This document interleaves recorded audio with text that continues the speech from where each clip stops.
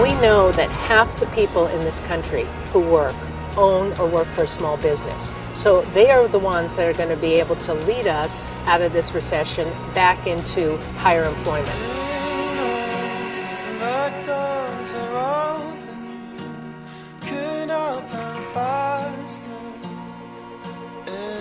Hello and welcome to NPR's Planet Money. I'm Alex Bloomberg. And I'm Caitlin Kenny. Today is Tuesday, February 2nd. That was Small Business Administration Chief Karen Mills you heard at the top of the podcast. On the show today, giant carnivorous birds, flying snakes, and what all of that has to do with how you season your French fries. But first, the Planet Money Indicator. The indicator, that was very well billboarded. The indicator is 67.2. 67.2%. That is the American home ownership rate. Right. That was in last quarter, the fourth quarter of 2009. And that is the percentage of households listed as owner-occupied on the U.S. Census Bureau. That home ownership rate has been steadily declining since it peaked in 2004 and 2005 at just above 69%. And we're now back to where that number was in 2000. Yes, we are. Okay, on to today's show. One of the things we love to talk about here at Planet Money, besides things like home ownership rates and debtor-in-possession financing and Hayekian versus Keynesian macroeconomic models, is food. We've had podcasts about $30 pizza and fancy food conventions. So when we heard that Tom Standage, he's an editor at The Economist magazine, was coming to New York to talk at the Natural History Museum, we were pretty excited because he wrote this book called An Edible History of Humanity, and it has this great chapter all about spices. Hannah Jaffe-Walt and I talked to him, and he told us if you look at the world as it is today, a lot of the reason it looks like it does has to do with spices. What spices do is they connect. They are the big connecting foods of history. They link up all of these different cultures. They reveal the true geography of the world. They allow all of this exchange of ideas and, of music, of culture, religion, along the trade routes that the foods, principally the spices, which are traded over the longest distance. So that's what they do. They're the sort of internet of the ancient world. Okay, so the internet of the ancient world, that's like not exactly clear what that means. And so, and Standage says to understand what that means, you just have to sort of go back to, 200, 300 BC and sort of consider what the ancient world looked like back then. And things were much different. People had a different grasp of geography than we have now. And the people who controlled the spice trade at this time were the Arab merchants. They were getting the spices from India and other points west, bringing them up the Red Sea, selling them to the Romans and Greeks and Egyptians, all in Alexandria. So as far as the Europeans saw, they only saw the spices when they came to their final destination, Alexandria. They kind of had this idea about the Indies, but they weren't exactly sure where it was. And so basically the Arabs, because they controlled the trade, they also controlled all the information about the spices. And in this case, they were sort of providing the Europeans with some disinformation. There were a particularly large number of tall tales about cinnamon, and Herodotus in the 5th century BC explains, for example, that to get hold of cassia, which is a form of cinnamon, you had to wear a full body suit made from ox's hide that covered everything except your eyes, and then you would be protected from the fierce winged creatures like bats, which guard the cassia, you see. And this was how the Arabs would say, well, it's very expensive, I know, but it's come from very far away, and people have risked their lives to get hold of this stuff. And then cinnamon was meant to be what the large birds in Arabia made their nests from. And the only way you could... Yeah, I know, it's complete rubbish. It's not from Arabia at all. But anyway, this was the story. That they made their nests from cinnamon. Giant sticks of cinnamon, exactly, sort of branches of it. And the idea was that they were these very, very aggressive birds, and they built their nests on the sides of mountains. And the only way that you could get the cinnamon down was that you'd get a cow or two, and you'd chop it up, and you'd leave these enormous hunks of meat on the beach. And then the birds would swoop down and pick up the chunks of meat and take them back up to their nests. But the meat would be so heavy that this would make the nest fall down onto the beach, at which point you would rush out there and grab the as much of it as you can, but you have to kind of avoid the birds while you're doing it. And then Yes, so you can sort of picture like an Arab middleman or an Arab trader saying, "Look, I know it's expensive, but listen, exactly. We have to kill a cow. It goes on and on. Risk our lives." So another Greek writer in the 4th century BC has heard that cinnamon grows in deep glens where it's guarded by deadly snakes, and you have to wear protective gloves and shoes, and then you have to leave an offering behind to the sun to appease the theft, to appease it for the theft. I don't know why the sun, but anyway. And then there's another story from Herodotus that frankincense came from trees that guarded by flying snakes. And the only way to get rid of them was to smoke them out by burning another spice, which makes a smell that the flying snakes don't like. And then anyway, so there are all of these stories. And Pliny the Elder in the 1st century AD, a Roman writer, was saying, obviously this is all made up rubbish and the Arabs are just doing this to raise their prices. But it was an extremely successful strategy because no one really knew where these things came from. And so they were prepared to pay very high prices for them. They were very exotic. Some people thought that maybe, ginger had been washed out of the Garden of Eden, that, branches in the Garden of Eden were falling into the river and being washed down the river and were then being picked up by traders. And so there were all of these amazingly exotic and mysterious stories, and therefore people were prepared to pay very high prices for these spices. It sort of reminds me of like all these stories surrounding these spices. It reminds me like if you go to I remember a friend had this junket to this really fancy restaurant in Manhattan, and every single thing that they came out with was like, this is sparkling water from a pool in, some Galway, Scotland that was tended by this person. And just like they tell you this whole story. There was a leprechaun that tended the pool, and there's a rainbow that forms every day at 4 p.m. And it just basically designed to make you forget that it just basically tastes like seltzer water. Right. Or like now when you go to the farmer's market, you're like, this cow was fed only wheatgrass. It grazed for 6.5 hours a day on this much land. And you're like, well, that makes me feel better about paying $12 per pound, right, but I'm not sure that's entirely true.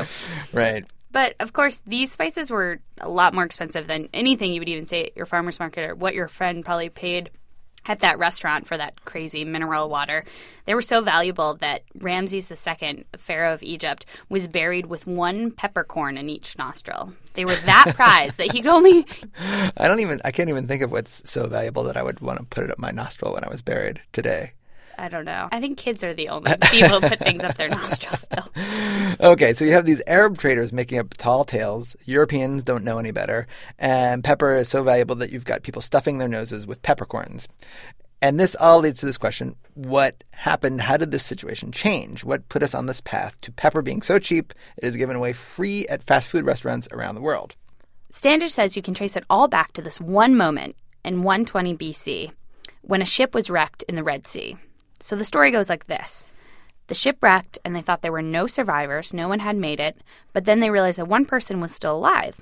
So they brought him to the court in Alexandria. And he says, I was on a ship that was going between India and the Red Sea. We went off course, straight out into the ocean, and he wound up in the Red Sea. And as he's telling this story, the people in the Egyptian court are just shocked. Their eyes are bulging out of their heads. Because they thought you couldn't get from one place to the other by going across the open ocean. They thought there was only one way to get to India, which was by hugging the shore, basically sailing all around the Arabian Peninsula up to the Persian Gulf and then back down towards India, past Iran and Pakistan. So basically always hugging the shore. Remember, this is before compasses and other navigational instruments. The only way to navigate was by landmarks. And so the thought of actually going out into the open ocean, it's actually a much more direct route between India and Egypt if you go across the open ocean, but they were scared to death to do that. And you can understand if you look at pictures of these big ships and they didn't exactly know where they were going or where there was land and all these people had left and never sort of come back, why it would be so terrifying. Right. But then this guy who actually survived the shipwreck, he was an Indian guy, and he said, no, it's easy. I'll show you. And they're kind of like, I don't know. And he's like, listen, trust me. You have to go during the right time of year so you can catch the right winds. And they say, hey, we'll give it a shot. So the Indian sailor says, I will show you the secret. I will tell you how you do this, what time of year you have to do it, what direction you have to head in, and so on, if you'll give me a lift back to India. And a few months after the ship sails away for the first time, it comes back and it's laden with jewels and spices from India, all of which the king confiscates for himself. At that point, this is happening in the Alexandrian court. And so clearly, they start to establish regular shipments of these things. But it's the Romans who really sort of industrialize it. This is a very Roman thing to do. So they're soon sending dozens of ships a year to get pepper from the west coast of India. And this is why pepper becomes the most popular spice in Roman cooking. And it's also why it then ends up being taken off the list of spices by by the 5th century, because there's so much of it that it's no longer a luxury good. I mean, they really have sort of industrial quantities of it coming in. Does that have something to do with the way that we think about pepper today? That it's a pretty general ingredient that you use? Yeah, that's on a good most point, things? actually, because today we think of salt and pepper as the basics, and Right. And anything else is a bit more exotic. So yeah, maybe that's the reason. So because this Indian sailor happened to survive this shipwreck, happened to perhaps learn Greek, happened to show the Europeans how to get to India directly, I have pepper on my table every night and use it on everything that I eat. Yes. So once the Europeans get let in on the secret of the open ocean route to India, basically, it leads to a huge growth in the global spice trade. And so basically from the time of Cleopatra to the fall of the Roman Empire, the spice trade flourishes throughout Europe. You have pepper and cinnamon from India, making it all the way to Britain. So things are going really well, but then it declines a bit during the Dark Ages and rebounds around the time of Elizabeth. And through it all, these spices are extremely valuable. They tell stories about medieval period kings and noblemen. They would go to visit each other, and they would give spices as a gift to the people in the house just to show how wealthy they were. They would also drown their food in spices. Standage told us about this recipe he'd found for a spiced ostrich, and it was basically just covered. And it's like if you imagine opening your spice cabinet and just dumping everything out. It was that much covered in spices. And spices were even used as currency. There was a term called peppercorn rent, which meant you could pay your rent with one peppercorn. It was that valuable. God, I wish it were still that way today, man. But Sanders says an interesting thing happened around the time of Shakespeare. So throughout this whole period, from the birth of Christ through the Dark Ages, through the Middle Ages, spices are sort of this mysterious, exotic, very expensive good. It's never quite clear where they come from. But as the world gets smaller around the time of the explorers and stuff, maps get better. People learn more where everything else is on the globe, and in fact that we live on a globe. Things start to change. Once the Europeans figure out where the spices are from, they suddenly become much less cool. They're much less exotic. Oh, well, they're actually just brought from ships by the Dutch, and they show up and, they're from over here. And they're no longer, splinters of paradise. There's no chance at all that they came from the Garden of Eden. All this stuff about, crazy birds is just all shown to be a load of rubbish. And spices go out of fashion, given that they've been fashionable for thousands of years. They go out of fashion really pretty quickly. And there are cookbooks. When is that?